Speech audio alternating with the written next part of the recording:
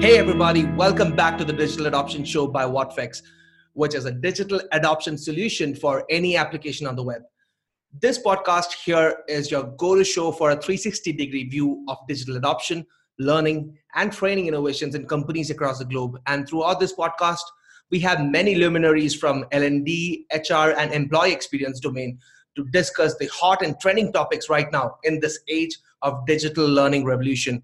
I'm your host, Gokul Suresh, and I'm the marketing manager at WhatFix.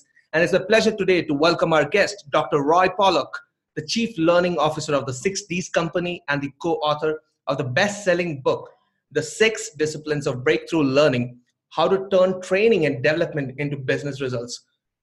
Dr. Pollock has a unique blend of experience in both business and education. He's also a popular international speaker, consultant, and a passionate professor with extensive experience in business management, learning, and strategy development. Dr. Pollock, thank you for joining us, and I'm excited to talk about the 6Ds of breakthrough learning with you today. Thank you. It's my pleasure. Thank you for giving me the opportunity to participate, and I look forward to the discussion. Right, the pleasure is all mine. Just to set context right from the start, would you prefer Dr. Pollock or just Roy? Roy is fine, thank you. Okay, Roy. So it's definitely great to have you join us, and I kind of have a feeling that the introduction that I gave barely did any justice, and so it would be awesome if you could add some more to it by introducing yourself to the audience. Great, glad to do so. You were very generous in the introduction, but there are a couple more things I think the audience should know. The most important of which is that I spent most of my career as a business leader, where I was responsible for achieving our business goals for growth and profitability. That experience shaped the way I think about learning and development in a business setting. And the way I think about it is this. If what you do as an HR or learning professional can help me achieve my business targets, then I have time, money, and respect for you. But if all you do is put on cool programs that everybody loves, but which don't meaningfully contribute to achieving business performance, then in my opinion, as a business leader, you are wasting time and resources. And so when the budget gets tight, you'll be the first place I cut. You must remember that in a business setting, you are in the performance business, not the training business. Don't think of your job as delivering training. Think of your job as helping employees perform on the job. The real goal is performance. Think creatively about how you can use technologies such as embedded support, training, and other means to make that happen. Your value is how much you actually help achieve business results, not how much training you deliver. Well, that's the kind of intro I wanted. Thank you for that, Roy. And there's another reason why I'm excited to have you here. It just hit me last night that I've read many articles that you've written, especially in the learning websites like AT&T. And now I have you here on the Digital Adoption Show, and that's just awesome, right? Also, I've heard plenty about your book on the 6 disciplines. For me and the audience, could you actually tell briefly what the 6 disciplines are? Sure. The 6 disciplines are the answer to a question we asked starting probably almost 20 years ago. And that is, why do some learning and development programs, change initiatives, add so much more value than others? What's the difference? After all, we all use similar instructional design models, we use similar training techniques, and yet clearly, even within one organization, there are differences between programs that add value and those that don't. We were hoping to find one silver bullet, one thing that made the difference, but it turns out that there were 6 things. There were 6 things that highly effective programs and organizations did that less effective programs and organizations didn't. So we recognize these 6 things, and we have since continued to write and teach and learn about them. The 6 disciplines are these. First, define the business outcomes. Remember, I said we're in the performance business, not the training business. So it's absolutely critical before you even begin to design a program that you understand what it is the business is trying to accomplish in terms of performance objectives, because everything else depends on having that clear. The second discipline is to design the complete experience. And what that means is treating learning as an ongoing process, not as a one-off event, recognizing that what happens before and especially after the training makes a real difference in whether it adds value or is waste. The third discipline is to deliver for application. That is, design the learning experience and all of the supporting materials in a way that makes it easy to apply. Value is created only by the application of the learning, not by its acquisition. The fourth discipline practiced by the most effective programs is to drive learning transfer. That means to put in place systems and processes to make sure the learning is in fact applied when people return to their jobs, because as I just said, that's the only way in which it adds value. In order to ensure that people apply what they learn, we need to, fifth, deploy performance support. That is, give people the tools, the information, the support they need to perform flawlessly in their jobs in real time. And the sixth and final discipline is to document the results, which is really to come back to the beginning. Did we deliver what we promised? Did we achieve the performance objectives? If we did, what can be improved? If we didn't, what went wrong? So we need to assess the outcomes of any initiative in ways that prove the value of the investment and that also provide information to improve the next iteration. Okay, now I totally understand why that book was a bestseller, right? And Thank you. right, and it's really intriguing. And I have a lot of questions on my mind about the six disciplines. And coincidentally, at WhatFix, we have identified a 5-stage framework as well. That is for accelerating product adoption. And this is what we share with our customers in general when we go through the whole customer success process. So our 5-stage framework includes design, develop, deliver, analyze, and iterate. A little bit off there, but you see similarities between your model of 60s and ours. No, absolutely. And that's not surprising. You see, since both models recognize that the real value comes from on-the-job application. So it doesn't matter how potentially useful a new software system is or what people learned in a training program. Such initiatives only repay the cost of investment when they're put to work. And so therefore, both models recognize that certain things must be in place in order to be sure that new software is put to work or new learning is put to work, that driving performance is a process and not just an event. So both the 6Ds and the 5-stage framework recognize the design has to first focus on adoption and application, that we're not simply in the business of transmitting knowledge. We're in the business of changing performance in a way that helps the employee and helps the organization succeed.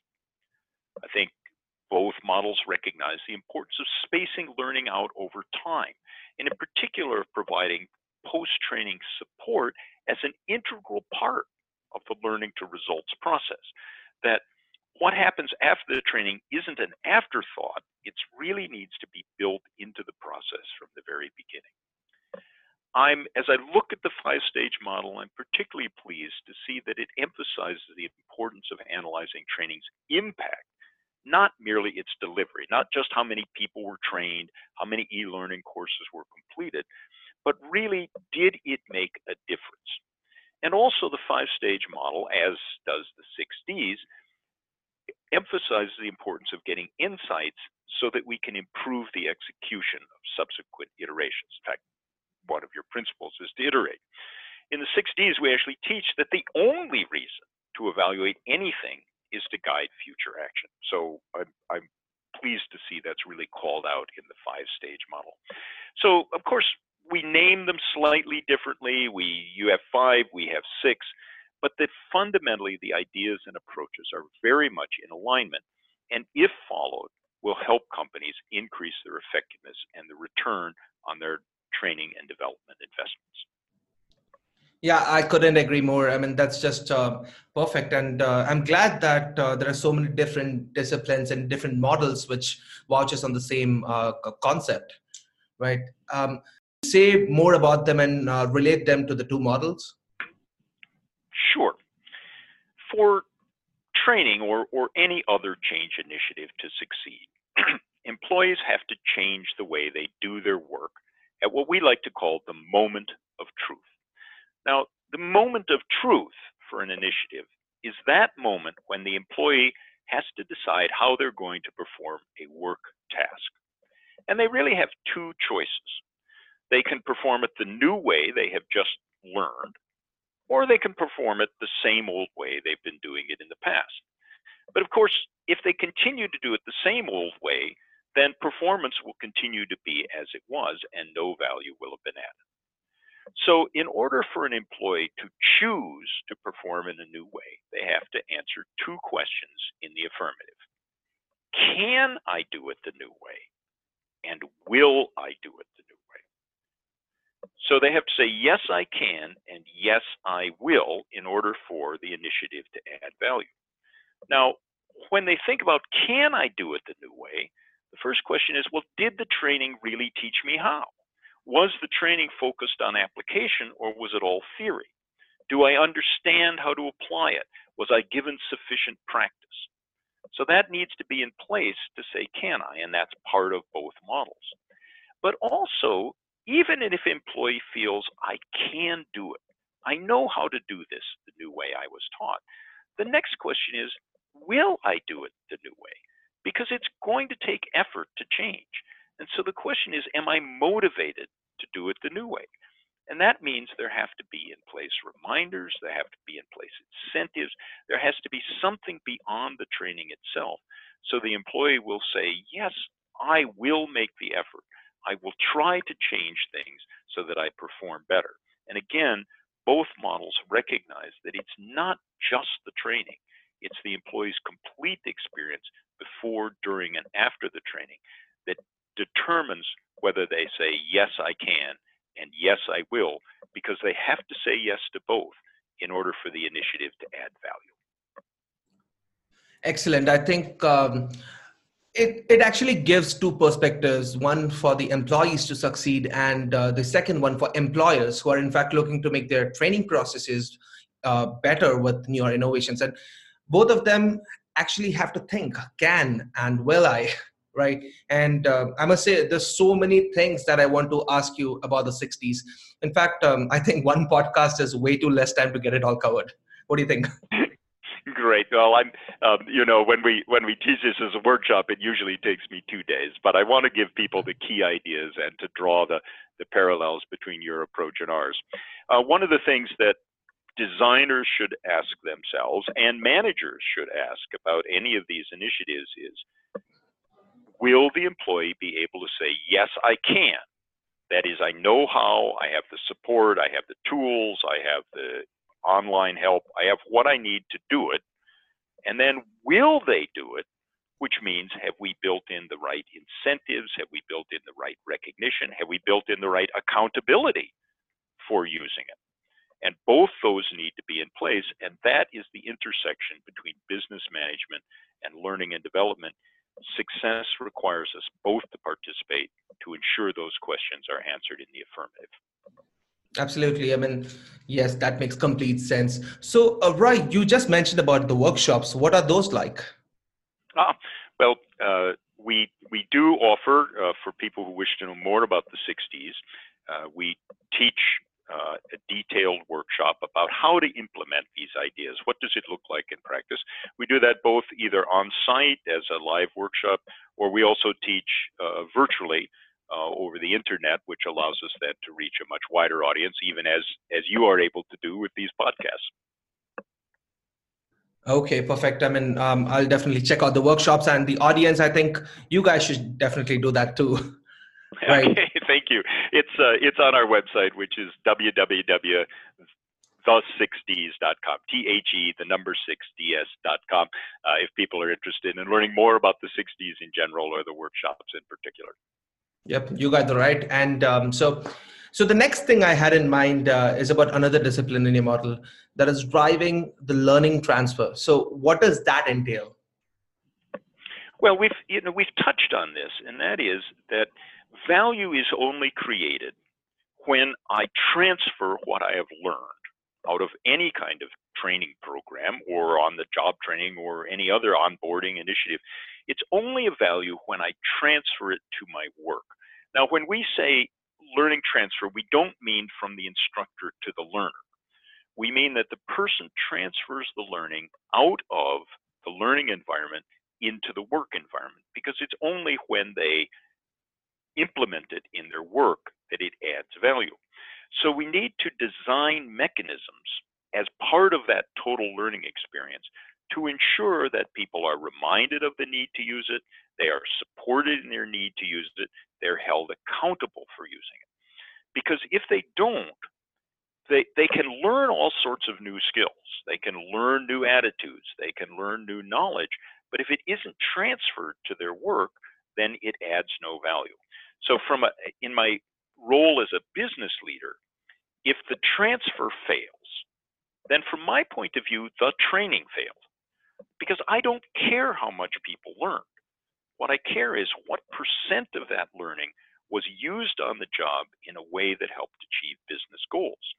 So there's a real opportunity for learning professionals and HR professionals to think more holistically about what can we do to foster the transfer, what can we do to support people as they attempt to apply these new skills so they're successful and so we actually drive performance.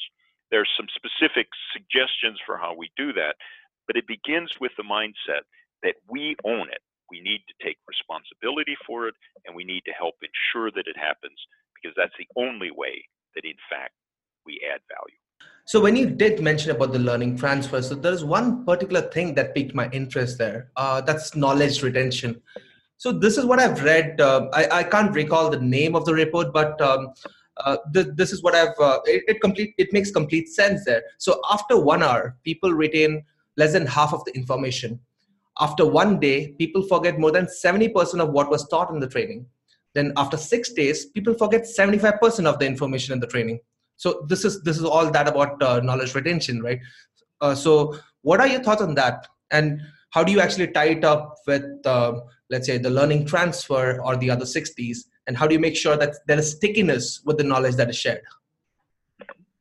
So what you've described, Gokul, is the forgetting curve. Okay. Been well known. It was first elucidated by a German named Ebbinghaus over 100 years ago. Mm-hmm. Now, when Ebbinghaus got interested in the question of memory and forgetting, so he wanted to avoid the influence of prior knowledge. So what he actually studied was how people remember lists of nonsense syllables. And what he discovered, of course, is if you work hard and memorize a list of just nonsense syllables, then you forget them very, very rapidly, particularly if you do it just once. What we actually know now, after another 100 years of study, is that the situation is more complex than what he studied, and there are specific things we can do to help people better retain and use that information so that we don't get the forgetting curve, the loss of 75 or even 90% of what people learned. Now, one of the most important principles is what is called the spacing principle, and that is to revisit a topic several times with intervals in between, because every time you revisit a topic, you enrich the neural pathway to it, which makes it both easier to recall and it also deepens your understanding. So, for example, if you were to study a subject for 20 minutes over 3 days, so 20 minutes a day for 3 days, you would learn it better than if you were to spend the same amount of time, 60 minutes, but do it all at once. So spacing out, coming back to topics makes them both more memorable and richer. So we should do that when we teach, we should come back to topics, and we should find ways to interact with the learner once they return to work to bring that learning back to mind.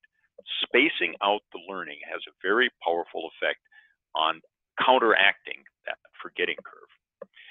The other thing we can do is that we can enrich the number of connections. The more connections you have to something, the easier it is to recall, and then to apply in the right situation. So we should intentionally build our training and our after training support in ways that help people make multiple connections to things. Give them a mental framework, a way of thinking about it. So in the training itself, one of the things to do is give people an advanced organizer. That is, give them the framework for how to think about the topic.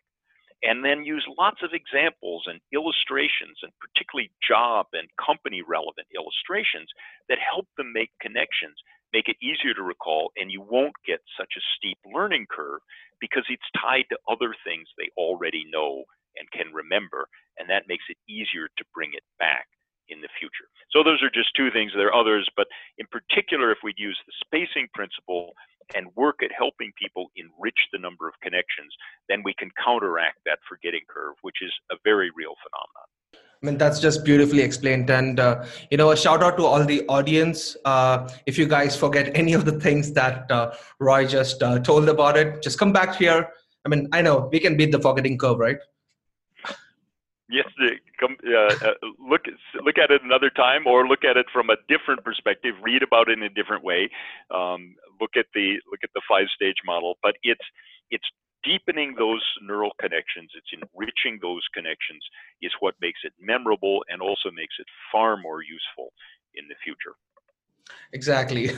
Right. So now moving on to the fifth discipline, deploying performance support. So what is that? Well, again, if we focus on the idea that our job is to help people improve their performance in a way that helps them in their career and helps the company achieve its goals, then we should give people whatever support they need to perform flawlessly on the job every time. Now, human beings are very good at remembering the big picture, okay, the sort of gist of things. But when it comes down to remembering details, it's hard to remember all the details. So if I learned a multi-step process in, let's say, training, or I learned how to use a new piece of software in the training, now I'm back at my job trying to remember all of the steps in the right sequence in real time is extremely difficult. It overloads working memory if I have to remember both the steps and how to perform them. So make it easy for people. Give them a checklist. Give them a step-by-step procedure. Give them a flow chart or an algorithm. Think about what would help people perform on the job flawlessly every time, because that's what our customers expect. So performance support is just about asking the question, in addition to training, what will people have trouble remembering or doing, especially the first few times, and figure out how to get it to them at the moment of need, where and when they need it, quickly and efficiently. Because we can drive performance, over time they'll be less dependent on the support, but make it available so that they can perform at their very best. As a matter of fact, with WhatFix, we actually preach the same thing. We help the users of different applications by giving them training and proactive help at the moment of need. And so, Roy, do you think WhatFix would be particularly valuable in the fifth discipline? Yeah, I mean, this is exactly what we're talking about. We're talking about, so what makes great performance support? Great performance support has a number of attributes. One of them is availability, when and where I need it. The more easily and quickly I can get at the information, the more likely I am to use it and the more effective it's likely to be. Gottfredson and Mosher wrote a book called Innovative Performance Support. And in it they said, the more embedded, intuitive, and tailored support is, the higher the probability that performers will see value in it and will engage in it at another time. Okay? So we need support to be available, quickly, easily, specific to the task I'm working on. And we can use that to drive performance. So that kind of support, where it's available, it's specific, it's tailored, it's quick, is exactly what we're talking about to drive performance. And it's complementary to training. Some cases, we can reduce the amount of training if we have the right support. Some cases, we can even eliminate training. But it's not an either or, it's an and. And as we design the training in the very beginning, we should be thinking about what kind of support will help people perform on the job. Perfect. I think, my marketing team should definitely hear this and they would get a lot more insights here. My pleasure. Right. So, so I also noticed that in the diagram of the 6Ds, most of the disciplines are shown in a timeline from left to right? So, but from D4, that is driving a learning transfer, and D5, that is deploy performance support, they both are stacked one above the other. So why is that? Well, we did that intentionally to make the point that D4, driving training transfer, that is holding people accountable for using what they learn. You see, it should be unacceptable for an employee to go to training and not do anything with it, because it's basically wasting the company's resources. So if you go to training, you should be held accountable for using it. But if I'm going to hold you accountable for using it, then I should do everything I can to be sure you have the information, the tools, the support to succeed. So what we found is that you need to deploy D4 and D5 simultaneously. They're complementary and they're synergistic. You get greater value if you give people great support, for example, with a what fix system. And at the same time, you expect them to perform. D4, you hold them accountable for transferring that learning to the job. So the two need to work together, and we illustrated them as stacked rather than occurring one after the other to make the point that they're complementary. They're a pair that support one another and get the best possible results for the company and the employee. Understood. Okay, so for all the people curious about the diagram, do check out the 6Ds website or stay tuned to the blog post after this podcast, and we'll make sure that we describe the whole diagram there. Okay, so we are almost at the end of this episode of the Digital Adoption Show, and I wanted to end it on an exciting note. So, Roy, we are going to have a rapid fire round, and I want you to pour out the first idea that comes in your mind about the next questions that I have for you. What's it? Okay. Good. All right. So the first question. So in all the years of training, which is the one method that is your absolute favorite? Oh. It's a rapid fire. Mentoring. Now, I love training. I love doing stand-up training, interacting with people. I like teaching over the internet. But what I really like most is the opportunity to work with a group of people over time. So I can share what I've learned in the course of my career, and I can see them help and grow and offer advice and suggestions and challenges and questions in real time. So I guess I'd have to say mentoring. Okay, perfect. The second question. So this is something that we ask all the guests of this podcast. As an influencer, and I'm sure that there are many influencers who have influenced you, right? And influenced and inspired, rather. So who would top that list? No question, Jorge Valls. My boss at SmithKline Beecham and the finest manager I ever worked for. I've had many wonderful mentors. Every successful person has had wonderful mentors, but Jorge is special. He taught me that great managers are great teachers. I never left his office without having learned something.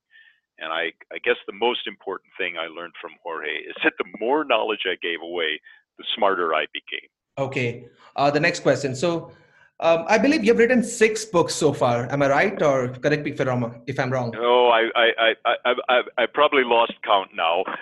It depends a little whether we count translations, but some number of books, yes. Okay, so which one is your absolute favorite there? I mean, which one would you recommend everyone listening to this to read? Well, I think the place to start is the book called The Six Disciplines.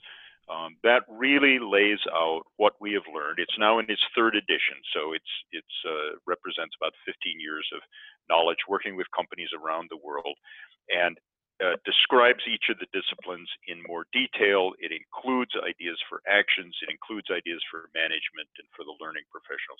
So I think that's the best, most readable and complete. And people around the globe have told me they found it very helpful. So that would be my favorite. Okay, awesome. And the last question here. So, what is the one word or phrase that comes to your mind when I say digital transformation and adoption? Adapt or die. What I mean by that is that the World Economic Forum's Future of Jobs report says that more than half of all jobs are going to require significant reskilling and upskilling in the next 5 years. You've got to be flexible, you've got to be open to new ideas, and you've got to keep learning or risk being obsolete. That's why Satya Nadella, the CEO of Microsoft, said, always keep learning. You stop doing useful things if you don't learn. That's just perfect, Roy. And well, that's it for the rapid fire round. And guys, adapt or die. That's our final takeaway from this episode. And of course, that's the high note on which we are ending this episode of the Digital Adoption Show. So once again, thanks for joining us in the podcast, Roy. It has been an amazing episode, I would say, and I truly enjoyed it. Oh, terrific. Great. Well, I enjoyed the conversation as well, and I genuinely appreciate the opportunity to share these ideas with your audience. Yeah, and for the audience who are quite excited and possibly they have many questions as well. So it would be great if you could share how they could reach out to you. Sure. They can. There is a contact form on the website. That's probably the easiest way to be sure it gets to me. And I'm happy to answer questions. And then if you, Gokul, have a question for a forum for answering questions online, I'd be happy to do that as well. Yeah, we can make that happen. And I think, yeah, that should be fine. Okay, also, last but not the least, if you're looking for a performance support tool to streamline your digital adoption, then do check out whatfix.com, and we have something really interesting there for you. And stay tuned to the Digital Adoption Show for more great content and some incredible speakers. This is Gokul signing off for the day. Have a great one.